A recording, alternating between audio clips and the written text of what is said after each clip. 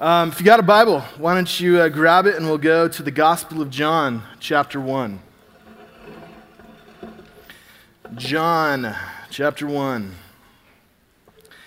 And we're going to conclude kind of our four-part journey through the traditional themes of Advent, which are peace, joy, hope, and this morning we come to love. And the idea is that in the arrival of God in our world that we celebrate at Christmas, there's a new kingdom and a new king that are in place. And this kingdom, though started small, literally as a baby, as seeds, is growing all around us. The kingdom of Jesus is rising up, and it's a kingdom marked by these kinds of things, a kingdom of hope, peace, joy, and love.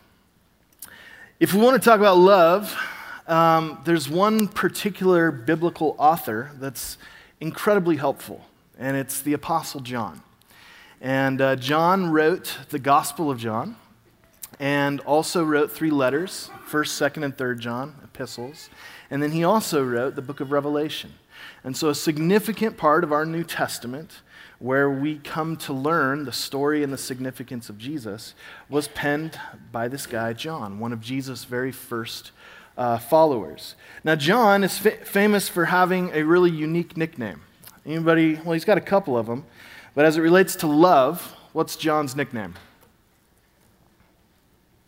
Come on. Yeah, the one Jesus loved. The beloved disciple. The disciple whom Jesus loved. Right? Sounds kind of exclusive, like he's got a whole bunch of other ones, but this is the one whom Jesus loved. Where did John get that nickname? He gave it to himself. That's correct, right? That's how he referred to himself in the most read book in human history, as the one whom Jesus loved. It's a beautiful title, beautiful nickname, and if you're going to give yourself a nickname, then I think it's a good one. We're going to read John's Christmas account, and as the Gospels are biographies of Jesus, John's biography begins in a really unique way compared to the other Gospels. And specifically, we're used to hearing from Matthew and Luke around this time of year as they kind of tell us about shepherds and wise men and angels and Mary and Joseph and all that kind of stuff. John's Christmas story begins very differently.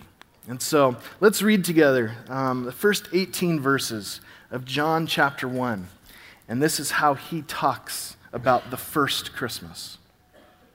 John 1:1. In the beginning was the Word, and the Word was with God, and the Word was God.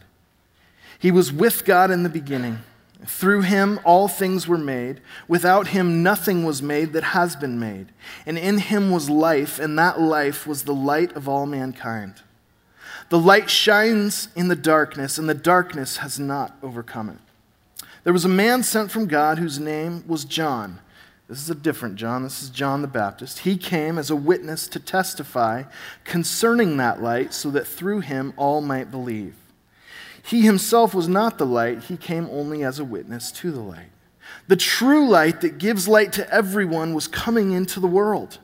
He was in the world, and though the world was made through him, the world did not recognize him. He came to that which was his own, but his own did not receive him. Yet to all who did receive him, to those who believed in his name, he gave the right to become children of God. Children born not of natural descent, nor of human decision or a husband's will, but born of God. The Word became flesh and made his dwelling among us. And we have seen his glory, the glory of the one and only Son, who came from the Father, full of grace and truth. John testified concerning him. He cried out, saying, "This is the one I spoke about when I said, 'He who comes after me has surpassed me, because he was before me.' Out of his fullness we have all received grace in place of grace already given. For the law was given through Moses, grace and truth came through Jesus Christ. No one has ever seen God, but the one and only Son, who is himself God and is in closest relationship with the Father, has made him known." What a beautiful, interesting, perplexing way to tell the Christmas story, right? But that's exactly what John's doing here. From a position of a theologian, he's describing what happened behind the scenes when God the Father sent God the Son into the world that first Christmas. And it's this beautiful, compelling picture that's driven primarily by this description of relationship. This relationship that has always existed within the Godhead. What Christians have believed for many, many centuries now is that there is one God, but that one God is made up of three persons, Father, Son, and Holy Spirit, who have lived together and enjoyed one another in beautiful, harmonious, intimate relationship from all eternity past. And so John is giving us a glimpse into the heavenlies and saying, before Jesus, the baby, was born, there was God the Son who enjoyed this wonderful, closest kind of relationship with God the Father. Now in verse 18, I'm reading out of the NIV. The author uses the words, in the closest relationship with the Father has made him known. Does anybody have a more traditional translation? And what does it say there? The end of verse 18. I'm trying to get a little participation going, but we're having a hard time today. Are you reading this Gospel of John, English Bible? We're all here together? King James? Anybody have any other translation? All right. Say it again. At the Father's side, okay? That gets closer to it. The more literal translation is a word that we don't use very often, especially when doing theology or talking about God. At the Father's side, in closest relationship, the more literal reading would be in the bosom of. In the bosom of. And most of the traditional translations will use that language. That the Son was in the bosom of the Father, which is really his way of interpreting how he starts chapter 1. In the beginning was the Word, and the Word was with God. That word with doesn't just kind of mean next to or in proximity to, but the withness that John is speaking of is an intimate witness. In the bosom of. This very kind of close personal relationship. In human relationships, we have public, and then social, and then personal, and then intimate space, right? The bosom, the chest, the side, is intimate space, right? It kind of, the image it conjures up is of a nursing mother and a newborn baby, right? The baby in the bosom of the mother, right? So we all know the bosom's, that's intimate space. Like, not many people have access to my bosom, right? Like Jen, if we're cuddling up on the couch or whatever, she'll lay her head on my chest. And obviously our little kids, we'll snuggle, I'll tuck them in, hug them, kiss them. They get access to my bosom. That's it. None of you guys. No one else makes the cut, okay? I know that's going to be disappointing for some of you, but you're not welcome here. We're not going to be with each other in that way. And you all know what I mean, right? To use this kind of language that's, seems almost too intimate is exactly what John does when he describes the relationship that has always existed within the Godhead between God the Father and God the Son. It's in the bosom of.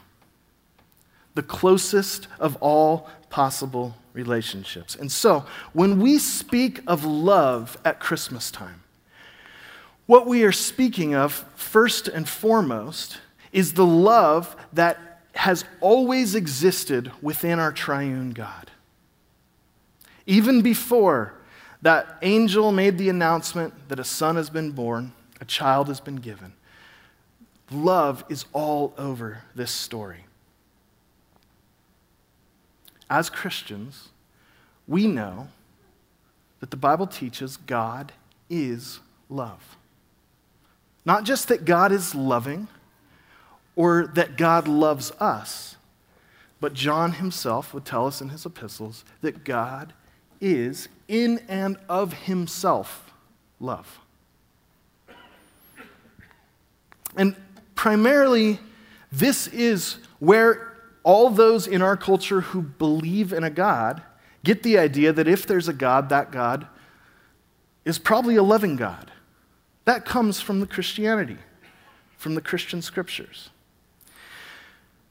About 10 years ago, when we were planting a new church in Corvallis, there was this incredible sense of insecurity or timidity that I had going in as a 26-year-old church planter into, you may not know this, but Corvallis is the most educated city in the country, right?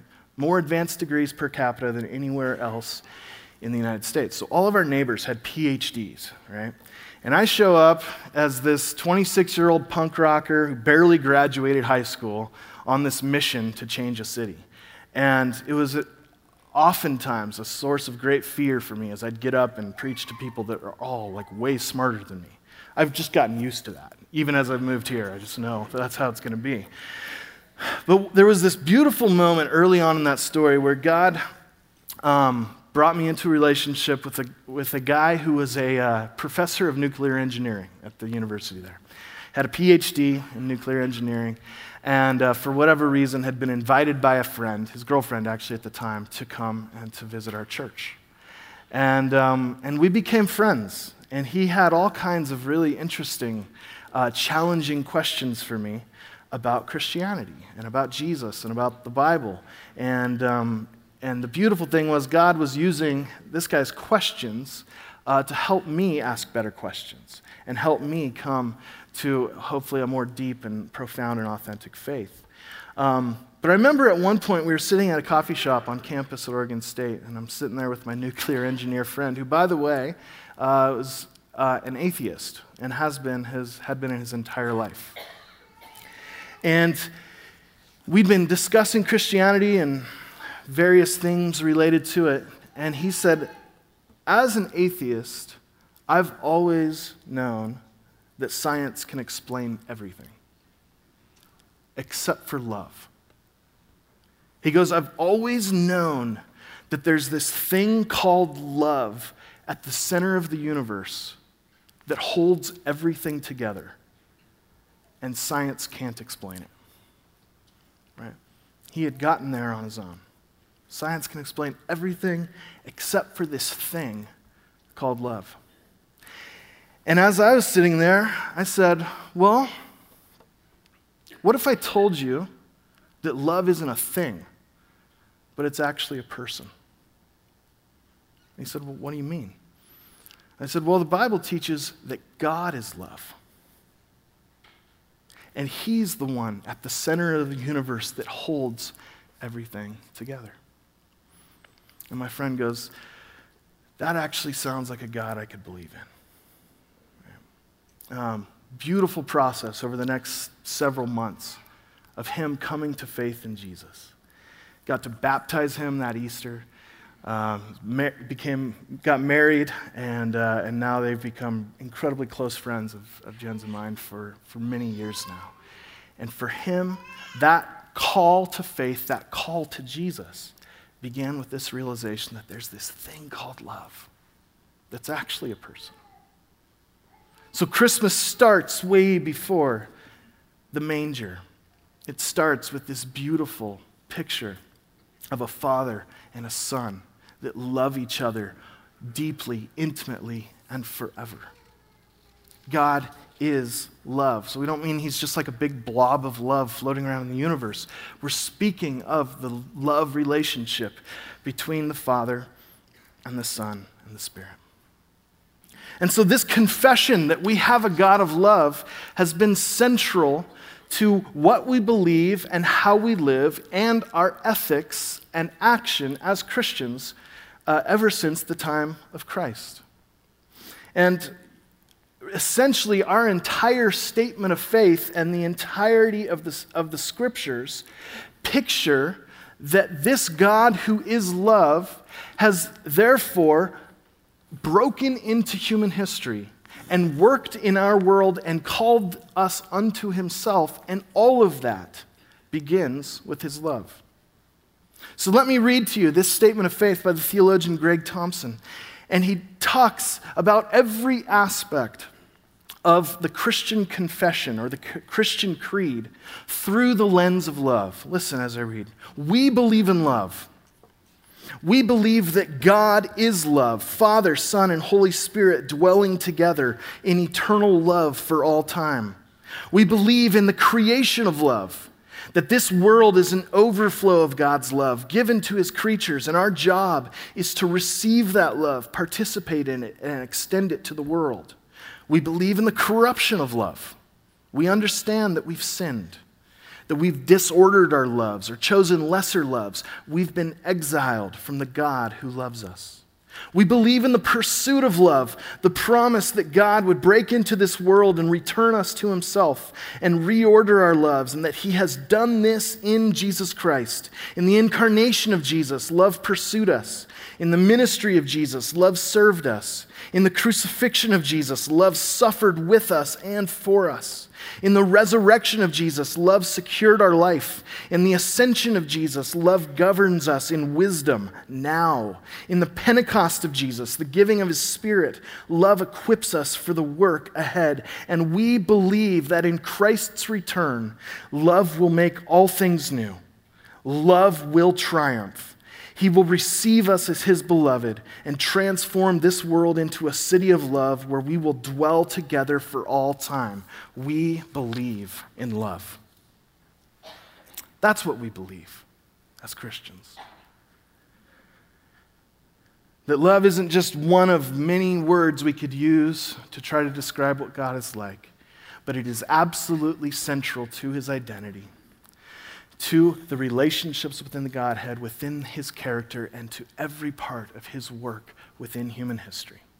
That we are all here as a result of God's love.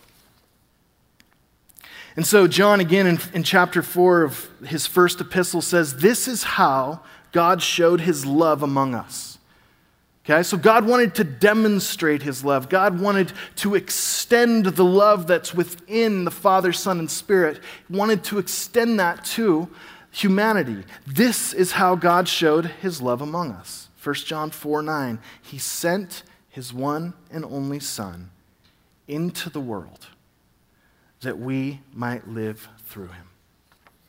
And so here we get to Christmas.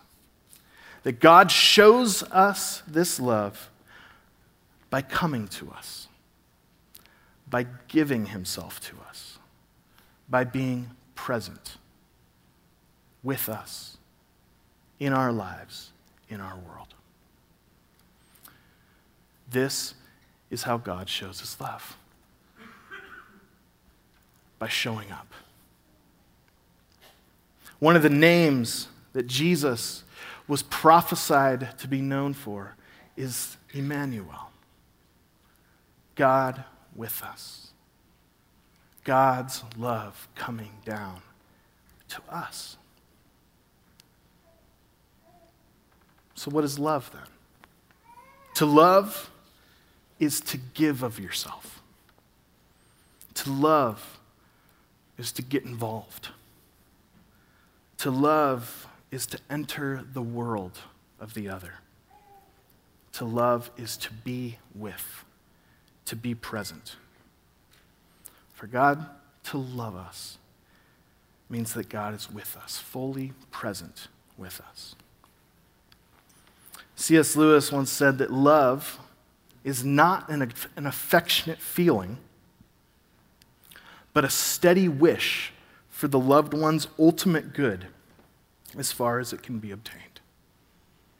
Right? And so when we come to Christmas, right, and we know that this is a season where words like love get thrown around a lot as we spend time with loved ones. We express our love to one another through gifts, right? And there's just no way to say this without being cheesy, but if this story is true, then love isn't about presence with a T, right? Love is about presence with the CE. It's not about stuff. It's not that God so loved the world that he gave us an iPad.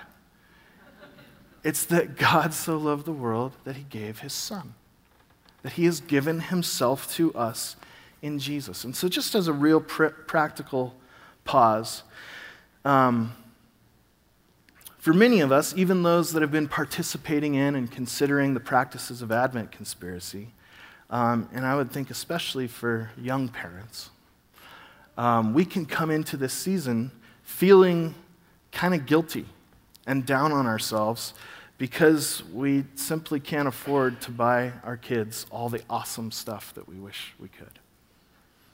Or maybe there's other people in your life, a spouse or other loved one, that you wish you could express your love through something that costs a whole lot of money this Christmas. Now, that's great. If you are giving expensive gifts to one another, continue to do so. But I hope that we don't confuse spending a lot of money with love. And that's part of what the conspiracy we've been part of is all about. It's not about presents, it's about presence. The best gift we can give to our kids, to our spouse, to our loved ones is the gift of ourselves in relationship. The gift of our time, the gift of our listening ear, the gift of our faithful and loyal companionship, the gift of just going and doing something fun together. And so I just simply want to say, God doesn't demonstrate his love to us by giving us stuff. He gives us himself.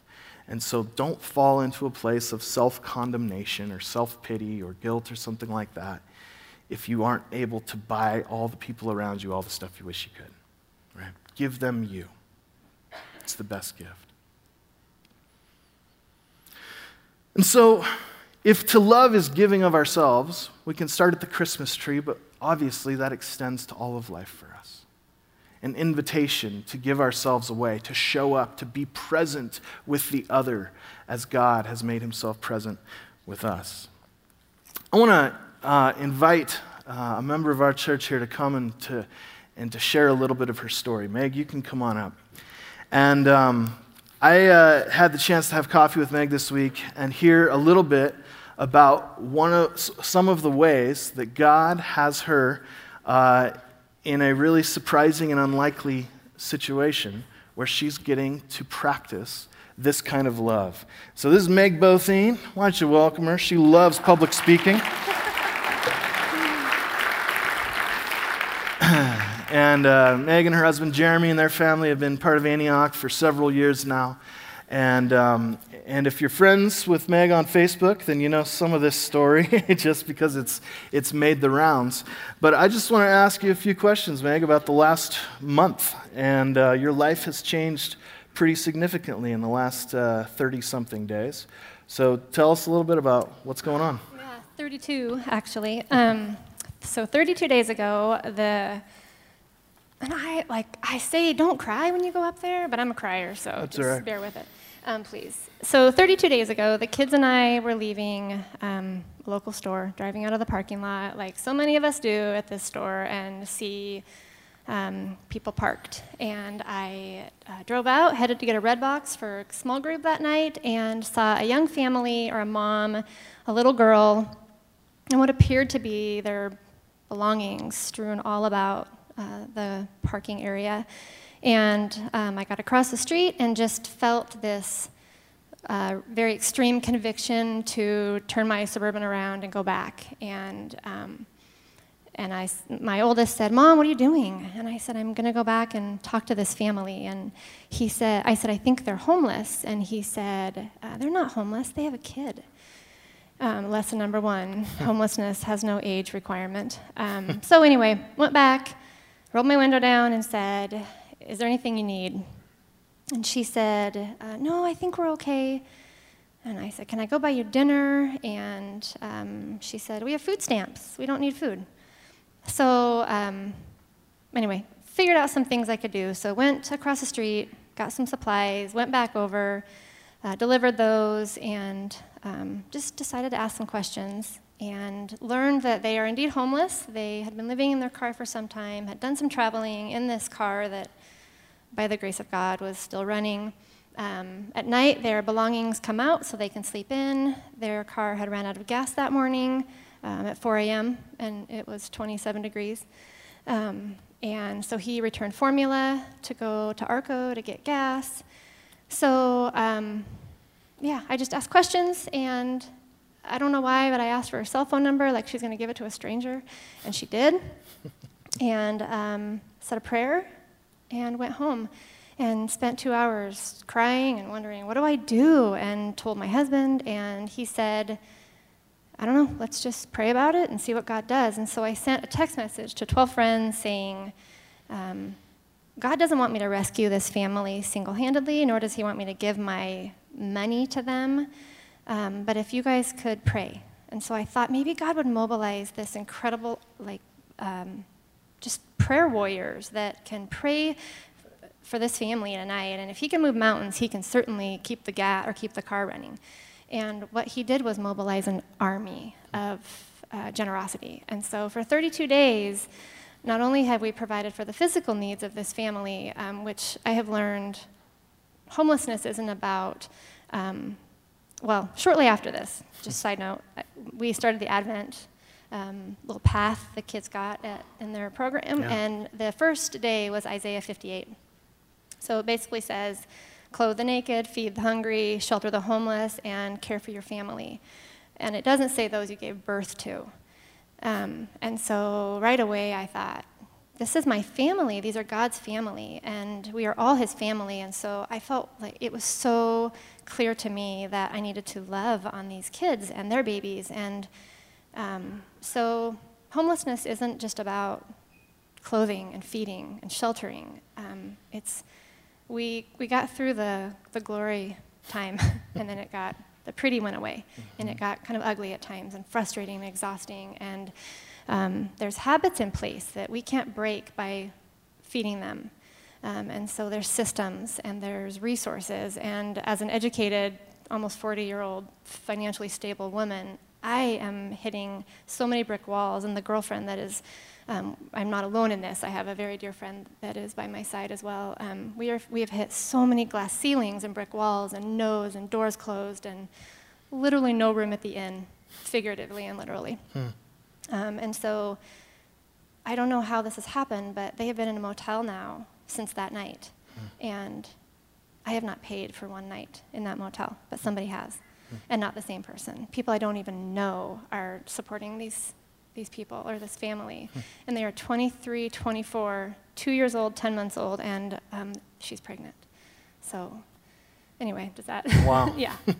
Quite a month. Yeah, and it feels like it's been months, and 32 days isn't that long, and it's amazing what has happened in such a short time. Yeah, and so you and a whole bunch of other generous people have kind of rallied together to try to say, we want to make a difference in this family's life, we want to care for them, and you actually have a young, pregnant woman and her husband at Christmas time trying to find a place to stay, right? Yeah, and so now they're in a home, they're in a motel. They're not in their car. They're under a roof. They're under a roof, right? Yeah. So Meg, tell us a little bit about what's been happening in you as you've been involved in this family's life. So a simple act in obedience, I felt like that was it. Like I was obedient to turning my Suburban around. And but what God did after I turned that around is he said, abide and remain, and stay the course with this family. And I don't know how to do this. I've never been homeless. In fact, I've never looked even remotely through the lenses of their glasses or their eyes. And but he has said, stay. And like I said, when the glory of giving goes away, the grind begins. And so Jeremy loves when I say this, but it's easy to give money because you can make more, right? There's always ways to make money. Yeah. It's not that simple, I know, but when I give my time, when I say yes to one thing, or when we say yes to one thing, we're saying no to something else. And so when I say yes to spending 4 hours looking for a motel, I say no to my 3-year-old napping, which is a little bit of insanity for a mom. And, when I'm on the phone all day long, and my kids say, can you read to us? And I say, I need to return a phone call to Neighbor Impact now. They might get a place tonight. I feel like God is just saying, just abide now, Meg, and remain with this story. The other piece, the other way I feel him working is, he freely gave, or we freely receive, and he says freely give. Right. And so I am learning that giving it's not easy, and it's not always pretty. And it's so easy for people to look at this situation and say, you're such a gift to them. And that is not what God had in mind. I feel like they are a gift to me. And they are a gift to this community that we say we love to give. We have a community of these amazing resources. And by God giving Ben to this young family, people have a way to give now. And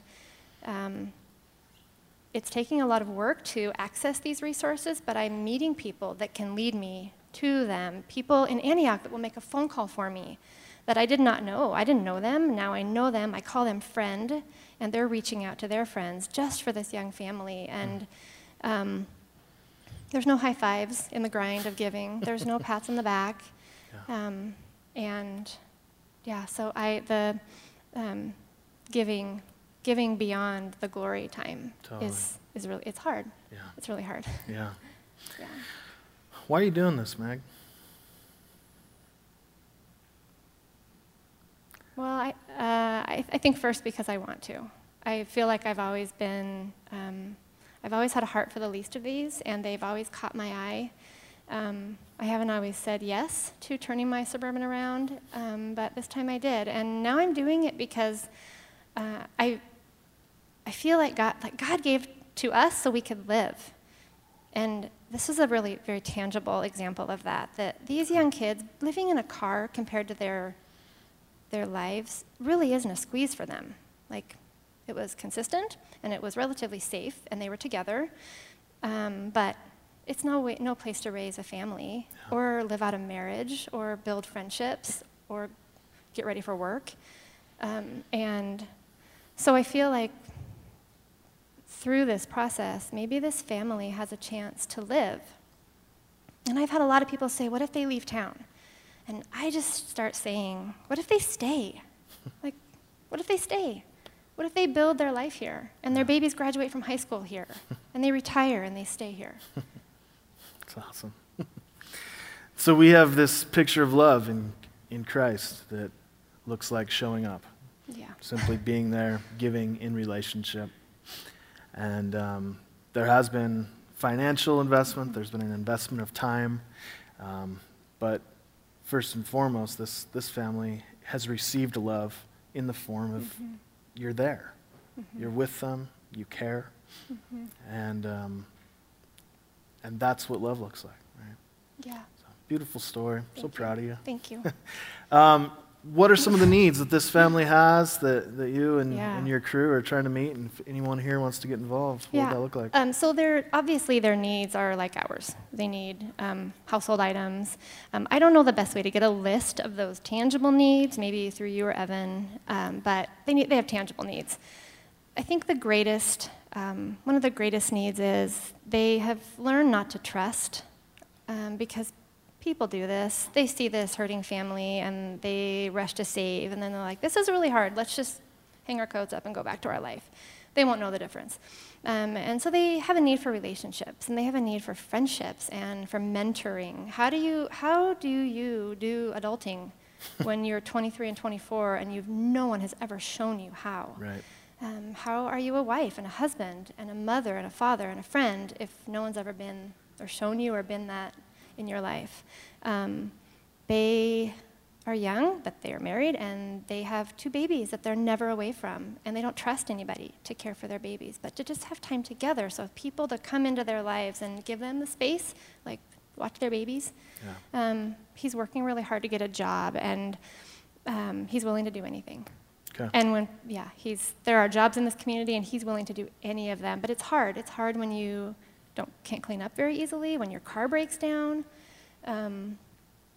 they need prayer. That's a big, I think that's first and foremost. And then what's been on my heart too is not everybody that passes a homeless person or you walk by someone that's kind of down on their luck, not everybody is going to turn and reach out to them and have the same experience. I know that.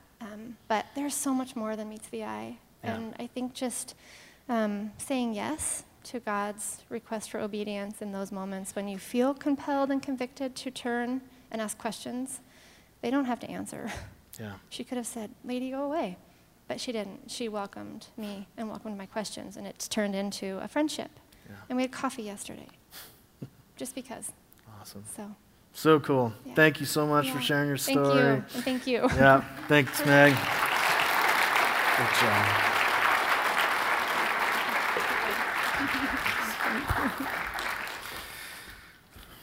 So hopefully you're feeling really good about yourself right now. No, it's just this beautiful story, and I hope that some of you maybe hear something there that you're like, oh, I could get involved and help with this specific love operation here in town, and I hope you will. But more importantly, the idea is Meg was paying attention that day as she was leaving the grocery store, and God brought that family within her line of sight, and she did something she wouldn't normally do in a response of obedience and faith. Not knowing where it was going to go or what was going to happen, she simply said yes to love, right? And so it's going to look different for all of us. The way we live this out at Christmas and in our day-to-day lives, at work, at home, with our friends, with our families, and even kind of the grand scheme of where we're headed in life and our vocation and career, this looks different, but you have to catch this picture, right? That God is a God of love who shows his love to us by showing up in our world and then calls us not only to be recipients and participants in that love, but to become those who would extend that same kind of love to those around us. To love is to show up, to be present, to get involved, to give yourself away. And we do this in millions of creative and prophetic and unlikely ways. And we also do it in really regular, ordinary, unglamorous parts of everyday life. This is what we believe. We believe in love. There's an invitation that we have for you this morning to come to the communion table. And as Christians, we don't take communion, we receive it. We don't have to pry love out of God's clenched fists, but we simply receive it as his gift, as his life, as his very presence.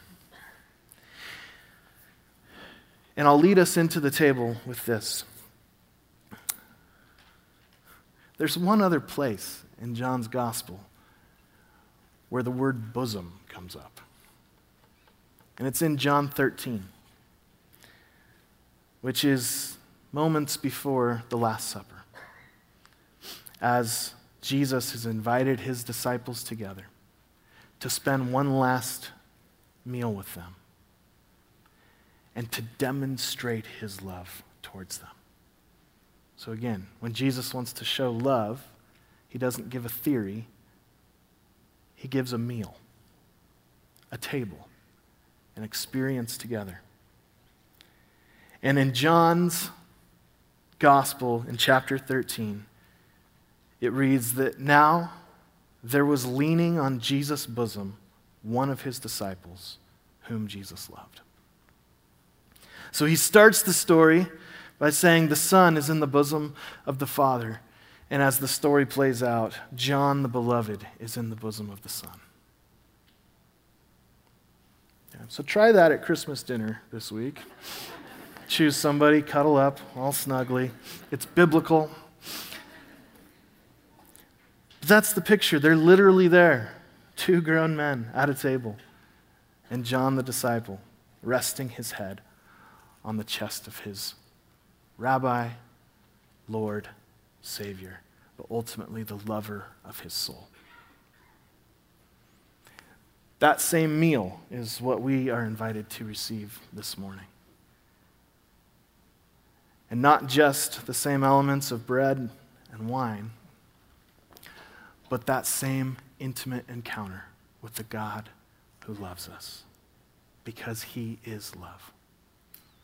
Who would invite us to bring our whole self, all of our guilt, all of our shame, all of our fear, all of our doubt. I know that there's those in this room this morning who have loved ones living their last days this week. I know that there's those in this room this morning who are awaiting the test results. I know that there are those in this room this morning who are anxious and terrified at spending time with family members who have deeply hurt them in the coming weeks. And I know that there are those in this room this morning whose faith is on literally just hanging by a thread. We're having such a hard time clinging to anything. And Jesus, in love, would say, I want all of you. Bring your whole self to me. And I don't just want a public relationship or a social relationship and not even a personal relationship. I want you in my intimate space. I want you at my bosom. I want you to be as close as two souls can possibly be with me. No matter who you are or where you've done or what you're thinking or what you're struggling with. And so we, along with followers of Jesus for centuries now, come to this table, not simply symbolically but sacramentally, believing that in some sort of mysterious, hard-to-explain way, the very real presence of Christ dwells within these elements.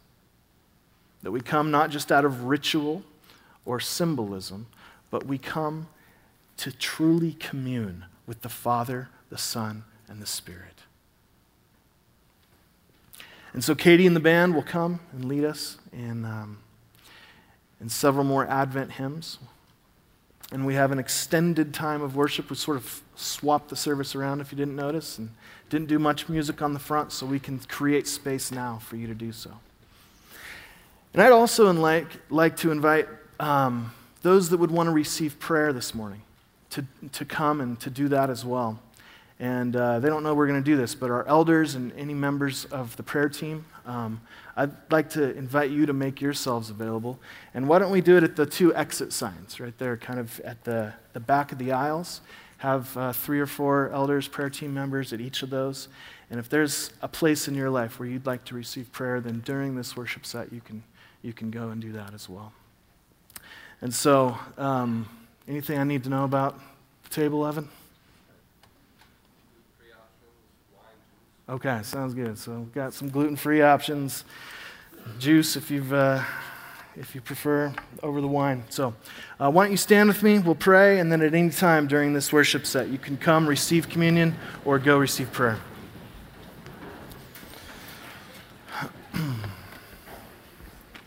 Our Father, we are so incredibly grateful, first and foremost, that you are a God who is love. Even before the creation of the universe, you have always been love. And that out of that love, you've created us, you've pursued us, you've come into our world, you are here with us today in your church. You've given us your Spirit to live the life of your Son. And one day, we know that in love, you're going to make all things new. And so we are a people in need of your love. A people longing to be able to name ourselves the ones whom Jesus loves. And we receive that as our greatest gift today, that you have given us this name. Our whole self belongs to you. And we invite you into the deepest, darkest, most intimate places of our hearts and lives, knowing that you always relate to us from a place of love. So we are not afraid. We belong to you. We trust you. We welcome your presence in our hearts, in our families, in this church, in this city. In Jesus' name we pray. Amen.